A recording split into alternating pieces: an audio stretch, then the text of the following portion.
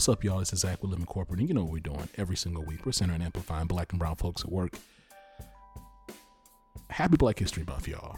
Now, look, I know that we make Black history every single day. Black history is American history. And at the same time, I'm thankful that we have a season, albeit a season in the wintertime and not, closer in the summertime, since we're like a summer people. I wish that we had August off instead. Or rather, look at me, I'm projecting because I'm saying I wish we had Black History Month off in August because I would take August off. And you would too, don't play. You would take August off. Anyway, I have to say I am so thankful and appreciative of the work of this team. This Thursday, we have our first episode of The Break Room. The Break Room is a live web show focused on mental health, wellness, and healing for Black folks at work. I know, we know that we suffer from racialized trauma, from being in white majority spaces as one of the onlys at work. And yet, we've yet to really, I've seen, explore and dive into in a quote unquote official way with Black health professionals, the reality of that. And so I'm excited about The Break Room because we're going to be doing that every single Thursday at 7 p.m. Central. So make sure you check your show notes and sign up, register, get familiar, get acquainted. We're going to have a good time.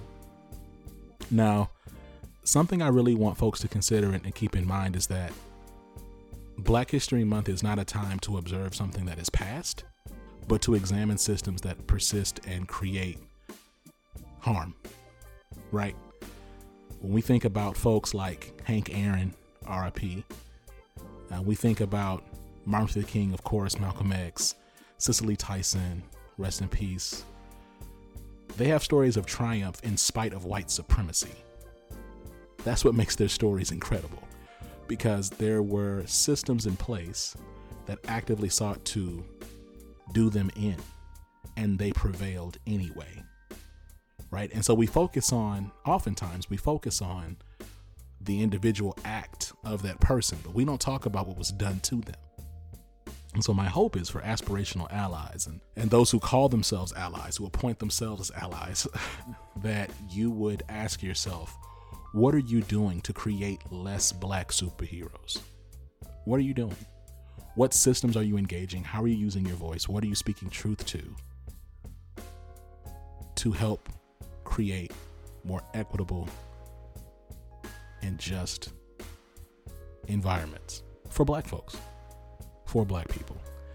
Now, look, I'm really excited about our guest, Dr. Mark Anthony Neal. Dr. Mark Anthony Neal is a professor at Duke. He is incredible, and I wanted to bring him on to talk about the historicity of Blackness in America and the historicity of white supremacy in America, and get into what makes American history so unique and how all of these different systems are intertwined and continue to create disparities for Black people. I'm really excited about Black History Month, y'all. We have a ton of content coming out. You would be remiss if you did not subscribe, right? Share this content with your friends. Check out what we got cooking. Not just the single podcast. We got the leadership range. Like I said, we got the break room. We got the access point. We got the group chat. We have a lot of different stuff going on. So make sure that you're plugged in and you're in tune. You don't want to miss anything. Now, before we get to our conversation with Dr. Mark Anthony Neal, we're going to tap in with Tristan. See you in a minute.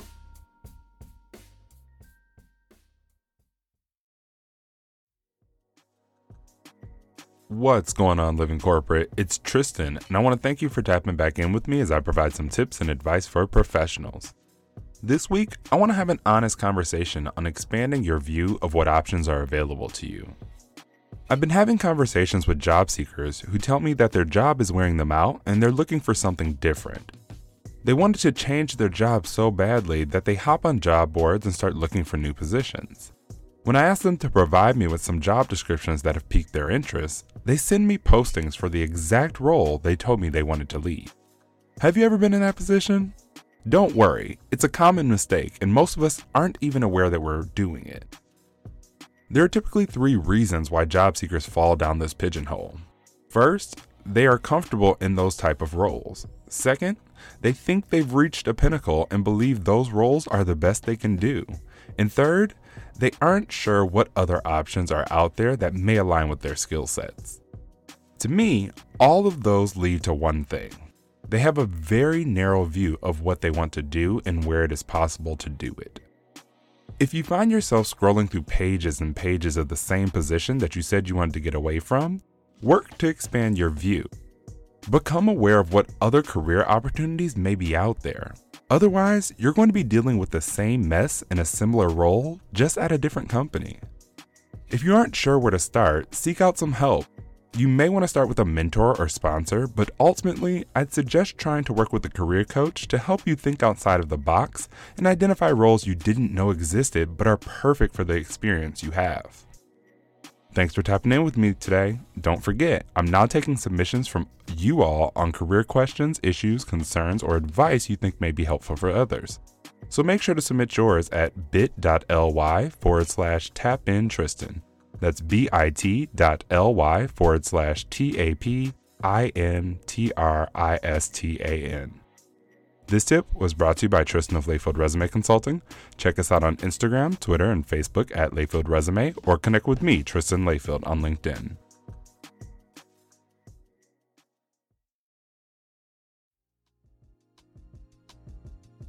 Dr. Mark Anthony Neal, how are you doing, sir?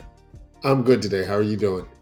You know what? It's a loaded question that I asked you, and you asking it back to me. I think I'm okay. I'm all right, right? Look, recording this for Black History Month, and I've watched you from afar for a while. I'm thankful for the work that you do. And frankly, you're the first Black academic that we've had on specifically focused on Black culture, especially within like the American context. I'd like to just kind of get your perspective on when we talk about the concept of Blackness in America.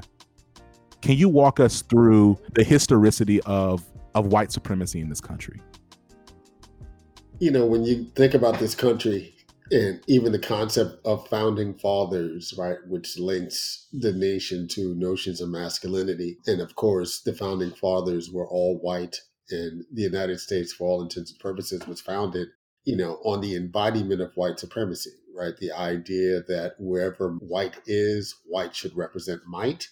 And so that even as folks are leaving Europe to settle this place here, in North America, those notions of white supremacy and domination, followed, those white settlers here. White supremacy is a thing that allows you to not pay attention to the fact that there were, in fact, people of color, who had built civilizations and who were, really vibrant in those civilizations before you came. And white supremacy allows you to assume that, you have something to teach them as opposed to them having something to teach you. And in many ways, 200 years plus into the Republic, white supremacy continues to be the dominant ideology of what we find in this country. There are ways and times in which, it's been articulated in more nuanced ways. There were times in which, the Republic needed the labor and time and genius of people of color, and in particular Black people, in order to survive. But then you had a moment like the last 4 years with the 45, in which, all of the kind of nuances and symbolism of unity and diversity, basically exploded and basically, showed the rest of the world, that white supremacy is in fact alive and thriving, here in the United States, and would be willing ultimately to destroy even the idea of the Republic to maintain this visibility of white supremacy. I had a friend of mine tell me that capitalism is white supremacy in action. I'm curious, like, what's your thoughts on that statement? Yeah, I think it's hard. It's very difficult to separate white supremacy from capitalism, from even masculinity, as systems of ideology that function at their best when they function together, right? And when they function at their best, they also obviously function to the detriment of people of color and women and a range of other folks, right? But I think there's no question of that. If you want to see the various ways that white supremacy is actualized in the world, capitalism would be one example of that. And so you've made this mention now twice about masculinity. Now, is that in your mind interchangeable with patriarchy as a concept? And if so, why? And if not, why? Masculinity is a way that maleness is performed. Patriarchy is a belief that power resides in these male forms, right? So those are two different things, but they're definitely part of the same conversation. So masculinity, is the way that we walk in the world in our male bodies, right? And not just men who walk in those male bodies, right? They're examples of female masculinity. And masculinity in and of itself is not problematic. It becomes problematic when we see toxic performances of it, which is exactly what Donald Trump was. And then when that toxic performativity of masculinity is writ large as a way that the world should function in the context of patriarchy, that's where you see those kind of dynamics. Already, Joe Biden's inauguration speech is getting pushback and frustration around the language that he used. There are senators and other politicians speaking out and claiming that, that they're offended, and that it was a thinly veiled critique against the majority of Americans in this country, which is a telling statement on its own. But my question is, why do you believe white people are so triggered by the term white supremacy? You think about the reaction to Nicole Hannah-Jones 1619 Project, and I'm curious as to your thoughts on what that stems from. I think there are a few things that are taking place there. I think unconscious bias is real. The way in which many white folks actually don't perceive the power that they have. They don't necessarily understand the way that they take up space. And so in some ways, a critique of white supremacy that they're acting out of some sort of animus towards Black and brown people of color, offends them on a personal level, because personally they don't see themselves as being embodied in that. Because too often the symbols of white supremacy have been Donald Trump or Bull Connor or the KKK.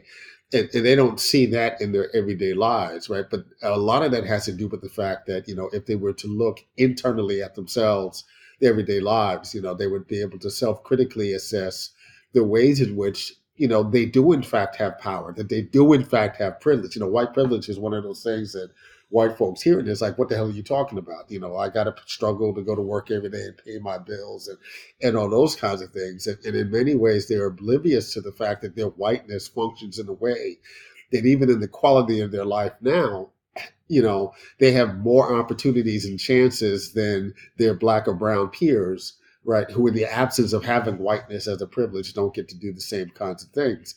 And this is where, when we look broadly in terms of American society, the failure of mainstream corporate press, right, to hold folks accountable around racist language and racist symbolism. You think about how long it took, many of the major newspapers to actually call some of the things that Donald Trump said as a lie. 3 years into his presidency, they were still terming it as mistruths and distortions instead of just saying a lie is a lie.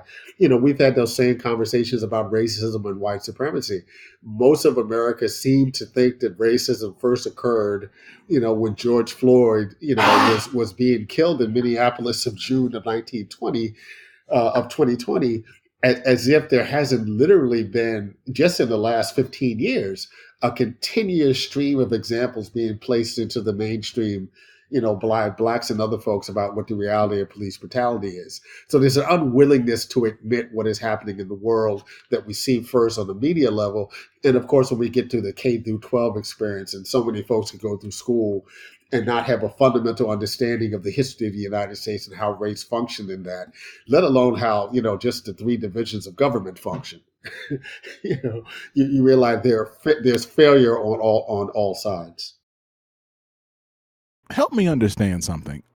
So, I exist in the quote unquote corporate space. And my ongoing frustration, Dr. Neal, continues to be the inability, seemingly anyway, of white leaders to connect white supremacist behaviors outside of the office to the structural white supremacist behaviors inside of an office.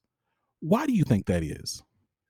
I think one reason why that's the case is because it's a reflection and a critique of their leadership.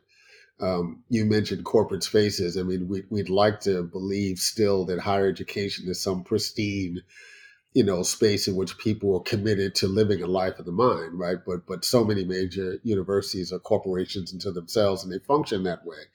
And there's always a way to believe that the university, for instance, or your corporation represents a bubble that is separate and distinct from the world that takes place, outside of your outside of your corporation. And we know that's the case, not the case. I was just on a conversation talking about the lack of advancement opportunities for people of color, women in color in particular, in these kind of corporate spaces. And one of the things that comes out is that, you hear Black women, for instance, all the time in these spaces talk about the fact that their supervisors never have conversations with them, but they're always talking to, their white colleagues, right, who are similarly trained, have the same backgrounds, have the same kind of responsibilities. And we discount the fact that very often these are relationships that exist not just in the corporate space, not just in the university, but outside of those spaces, right? Simply because they're white, it creates a social condition for them to interact that people of color don't have access to. It's the old conversation about why do all the Black kids sit at the lunch table? Well, that's one lunch table with a bunch of Black kids. There are 37 tables where there's nothing but white kids. Right, What it is right. about whiteness, that reproduces that. And I think many often leadership takes a blind eye to those kind of critiques, particularly if they think that they personally embody a politics that's more progressive and diverse and open-minded, and are unwilling really to wield the force that they need to wield within the institutions, who, if they do believe that's who they are, to make sure that those who report to them are also in line with that kind of sensibility. So, I asked you a question earlier in connecting these systems. You think about white supremacy and capitalism, masculinity, patriarchy. I'm curious, as you think about some of the academic debates that have been had over the past 4 years regarding this concept of white supremacy, and I want you to, because Dr. Neal, you are you got the sauce, so you're gonna clearly educate me. Is my impression in that Cornell West Coates debate, right? Of or the ideological difference seemed to be, and I'd like to get your perspective on this. My understanding was that part of West's critique of Coates was that West kind of like talked only about white supremacy in this limited view without bringing in the scope of imperialism, capitalism, and all these other larger pieces at play and how they come together, and then like again like the history of those things. Um, and then Coates, he rebuffed that with some examples of how we did talk about, international policies that were imperialistic and problematic and things of that nature. I'm curious, just because I rarely I don't know when I'm gonna ever talk to you again, so I'm gonna shoot my shot and ask here is I'm curious to get your perspective on that debate and those different points of view and where you think the dissonance is. So I know both Dr. West and Ta-Nehisi. I don't know them well. Probably know Dr. West, better than Ta-Nehisi. And I think, the it's important that we have a robust space for debate. I think one of the things that we've lost in the social media moment, where there's always the potential to cancel somebody, is that, we've lost the art of debate, and that resonates as much as it does in our national politics as it does in terms of Black intellectuals having a conversation. Um, and I think part of what, Dr. West was responding to, regardless of the legitimacy or not of the critique of Ta-Nehisi's work, is the ways in which the mainstream white culture can anoint the Negro that matters at this particular point in time. For all the wonderfulness of Ta-Nehisi as a writer, as a thinker, he is thinking through a intellectual tradition that has existed well before he has. You can go back and read interviews with Cornel West in the 1990s, and he's saying essentially the same things, 30 years ago, just in the context of 30 years ago, as opposed to what's happening in the contemporary moment. And I think in many ways, Cornel West's critique was a caution, right? To remind folks like Ta-Nehisi, I would offer the same caution now to say someone like, Ibram Kendi, that the way that the larger society likes to isolate Black thinkers from Black intellectual traditions, so that they emerge as like the thinker of the moment and the expert of the moment, as if there isn't this larger trajectory of folks who've been thinking about this thing, right? And again, a lot of this has to do with the way that people are trained, right? And as someone like Ta-Nehisi, who is in many ways self-trained and a voracious reader, and comes to who he is, through his own grit as a thinker, as a reader, as a writer. For many folks who are scholars and academics, we went through rigorous training, right, in which so much of our work is about acknowledging, even as we create original ideas, we do so in the context of acknowledging folks who have thought about these things prior to us, right? That's exactly what the training and the practice is. And in many ways, to elevate someone like Ta-Nehisi, who has not had that kind of training, is to suggest the illegitimacy of the training. That's profound. I need to pause and absorb that for a second, because there's something. So, Dr. Neal, it's interesting, and I'm as I hear all these things, I'm connecting the dots in how, because you said something about the caution and how these institutions can kind of like handpick. And to be clear, I'm a huge Coates fan. I love all of his work. I am too. So this is, but I'm speaking more now to like the culture of it and the patterns of, being picked out and like you said, isolated and kind of like juxtaposed against. I'm curious about your perspective on like the concept of community. We talk all about, we need to be united. We use a lot of language around, we got to be united. We got to be on the same page. We have to operate as one. What is your perspective on Western concepts of individualism and its impact on the Black community in America? One of and not that there's ever a beauty to segregation, but one of the lasting legacies really of racial segregation in this country is that it forced Black communities to build and invest in their own institutions, because there was little opportunity to do otherwise. And what that meant really prior to 1954 is that you guaranteed that Black teachers would teach Black kids. You guaranteed, that Black people would go to Black churches. So that's still much the same case. Black folks would seek out Black legal assistance and Black medical assistance. The kinds of fractures that we've seen in terms of racism, for instance, in the medical profession and things of that, look different during segregation because you were going to Black doctors, right? And there was a way that whether or not you were a Black elite or a Black middle class figure or the Black working class, you tended to live in the same kind of proximity. So there was a shared fate. And that shared fate, I think, is something that, Western thought and let's say American thought never fully understood, because whiteness allowed folks to have the freedom of individuality, right? You can be who you are and not necessarily be a reflection of all white people.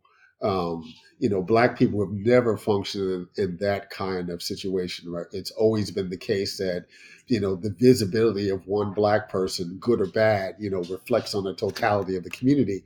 And we very often had to raise our children and think of our own careers in the context of whether or not we would make Black people look bad. I remember this running joke, Chris Rock gave when he was doing his HBO series in the 1990s, where it's like a process of steps.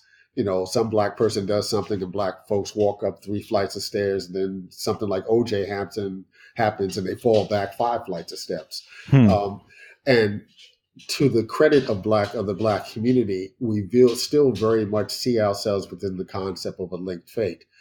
I think we have to divorce the idea of a linked fate from superficial and symbolic unity.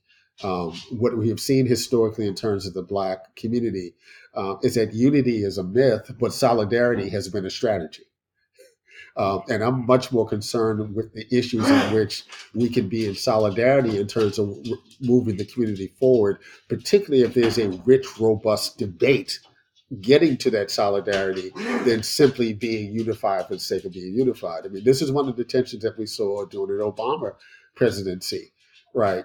You know, we get to hold, in many ways, Joe Biden accountable around race in ways that we couldn't of Barack Obama because we felt that we had to unify with Barack Obama and not add to the critiques that he was getting, from folks on both the left and the right who didn't look like him.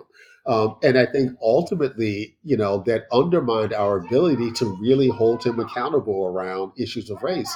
It is no surprise to me that Black Lives Matter emerges not in the context of a George Bush presidency or Bill Clinton presidency or George Bush presidency before that, but doing, Barack Obama's presidency, because there was a segment of the Black community, young folks in particular, who were like, we can't go forward for another 4 years without holding questions of accountability on the Black president the same way that we would never think twice to hold, his predecessor, accountable. You made mention of unity and solidarity, like from an intra community perspective, like within the larger Black diaspora, or at least here in America. I'm curious to get your point of view. There continues to be work, and even you saw it in the inauguration. You had, except for Jimmy Carter, all the former and Trump. You had Bush, Clinton, and Obama all there on screen at the same time, talking about getting back to the business of America. You had them talking about, coming together, unifying. Biden's message, like a fairly centrist message around, I'm going to bring all these people together, even while he says we're going to stamp out white supremacy. And now there being this subtle demand or expectation that that these fairly polar opposite sides, one side that doesn't really seek or respect the humanity of the other side, come together. And I'm curious about, like, from your perspective, as we think about just the tradition of Black thought and Black thinkers and scholarship, what is the perspective of those who look at these situations before? Certainly, this is not the first time that marginalized communities have been pressured to, give peace a chance and all come together. I'm curious to get your thoughts on this concept of unity in this moment. The United States, I think, has been most successful in its lifetime when its politics were left of center. Social Security is left of center. Aid to dependent children is left of center. The Civil Rights Act, the Voting Rights Act, they're all things that we would define as kind of left of center. Left of center politics in the United States, allows, as the saying goes, for all boats to float. And I think one of the things that's happened definitely over the last 12 years when we talk about political spectrum, we spend a lot of time talking about, the radical right, the far right. We talk about the ways that the Republican Party has moved from a party that was right of center. If you think about someone like, the late senator from Arizona as one example of this, or even someone like Mitt Romney, who is right of center, to a party that's now being defined by radical voices on the right. And the fact that the mainstream media allowed Barack Obama to be defined as a leftist, when in many ways, he is in that same centrist mode that Joe Biden is, it means that one of the things that has largely been invisible in our political conversations is the fact that there is still a legitimate and vibrant left, and more importantly, a Black left. And I think what we see in this moment is folks are wondering how to respond to this question of unity is a Black left that has been pretty consistent now for 50 or 60 years about their concerns about this drive towards unity. This was a critique of the Black Panther Party in the 1960s, right?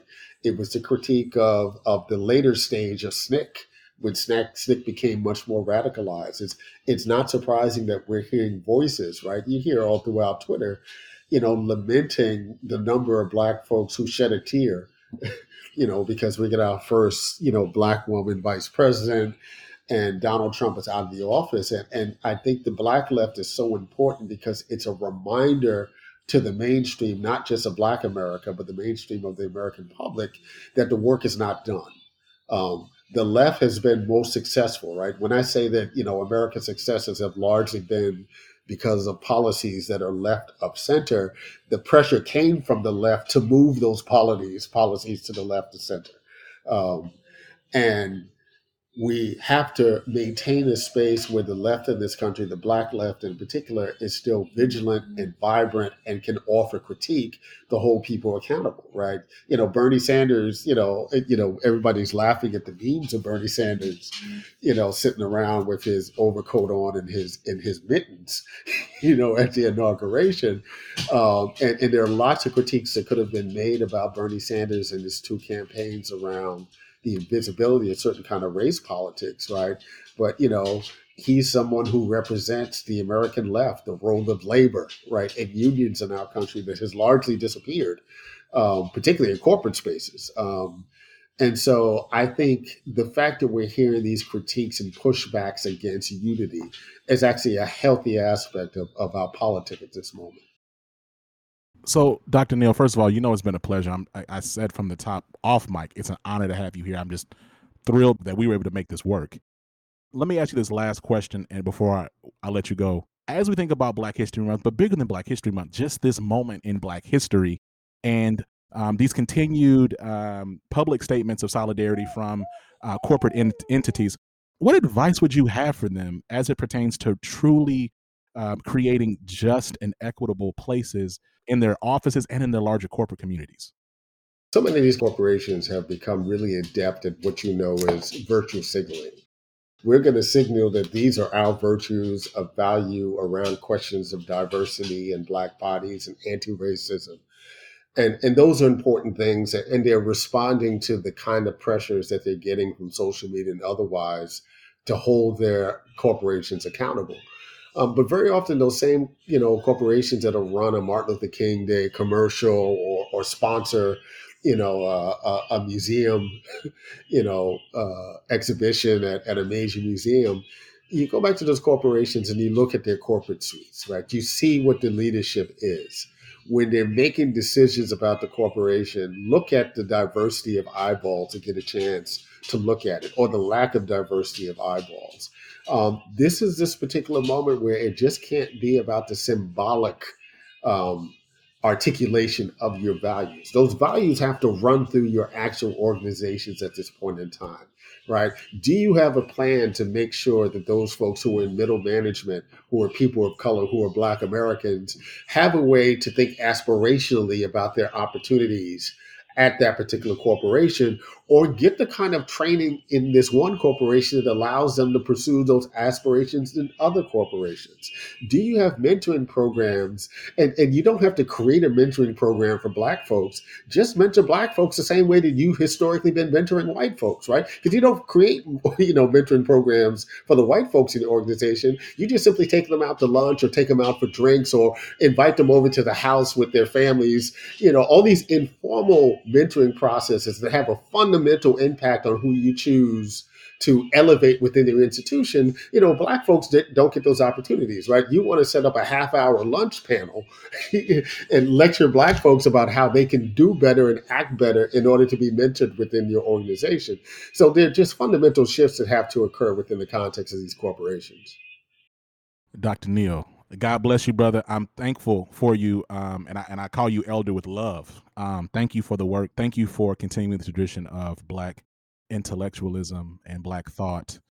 Thank you for helping us connect the dots a bit as it pertains to the history and legacy of white supremacy, the veracity of it, and ways that we need to continue if we want to create a more equitable and just world. We'll talk to you soon. I consider you a friend of the show, but I hope I can have you back. Yes, not a problem. Thank you, Zach. All right. God bless. Peace. Take care. And we're back. Look, I appreciate you. If you're listening to this, I appreciate you. For whatever your motives are in listening to this, wherever you are, I appreciate you. I want to leave you with some words. I'm not even going to add no extra commentary to it. I'm going to read it, and then we're going to get up out of here. This is from someone I deeply admire, Preston Mitchum, who wrote on the first day of Black History Month, the first. I've realized that many white people, companies, and institutions don't know what it means to talk about Black people outside of trauma. It is rarely centering Black people at the center of our joy and celebration. Only death, and rarely, because to many, that is what Blackness is, death. This is situational allyship, and it is harmful, as many forms of allyship often are. Don't perform centering us just to honor us during a prescriptive month. Honor us always, and not just when we are dying. We are more than death and dying. We are also full of life, and there is no world without us. This has been Zach with Living Corporate.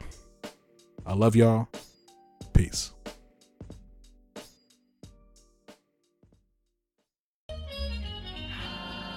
Living Corporate is a podcast by Living Corporate LLC. Our logo was designed by David Dawkins. Our theme music was produced by Ken Brown.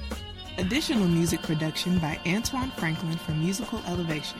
Post-production is handled by Jeremy Jackson. Got a topic suggestion? Email us at livingcorporatepodcast@gmail.com. You can find us online on Twitter, Facebook, Instagram, and living-corporate.com. Thanks for listening. Stay tuned.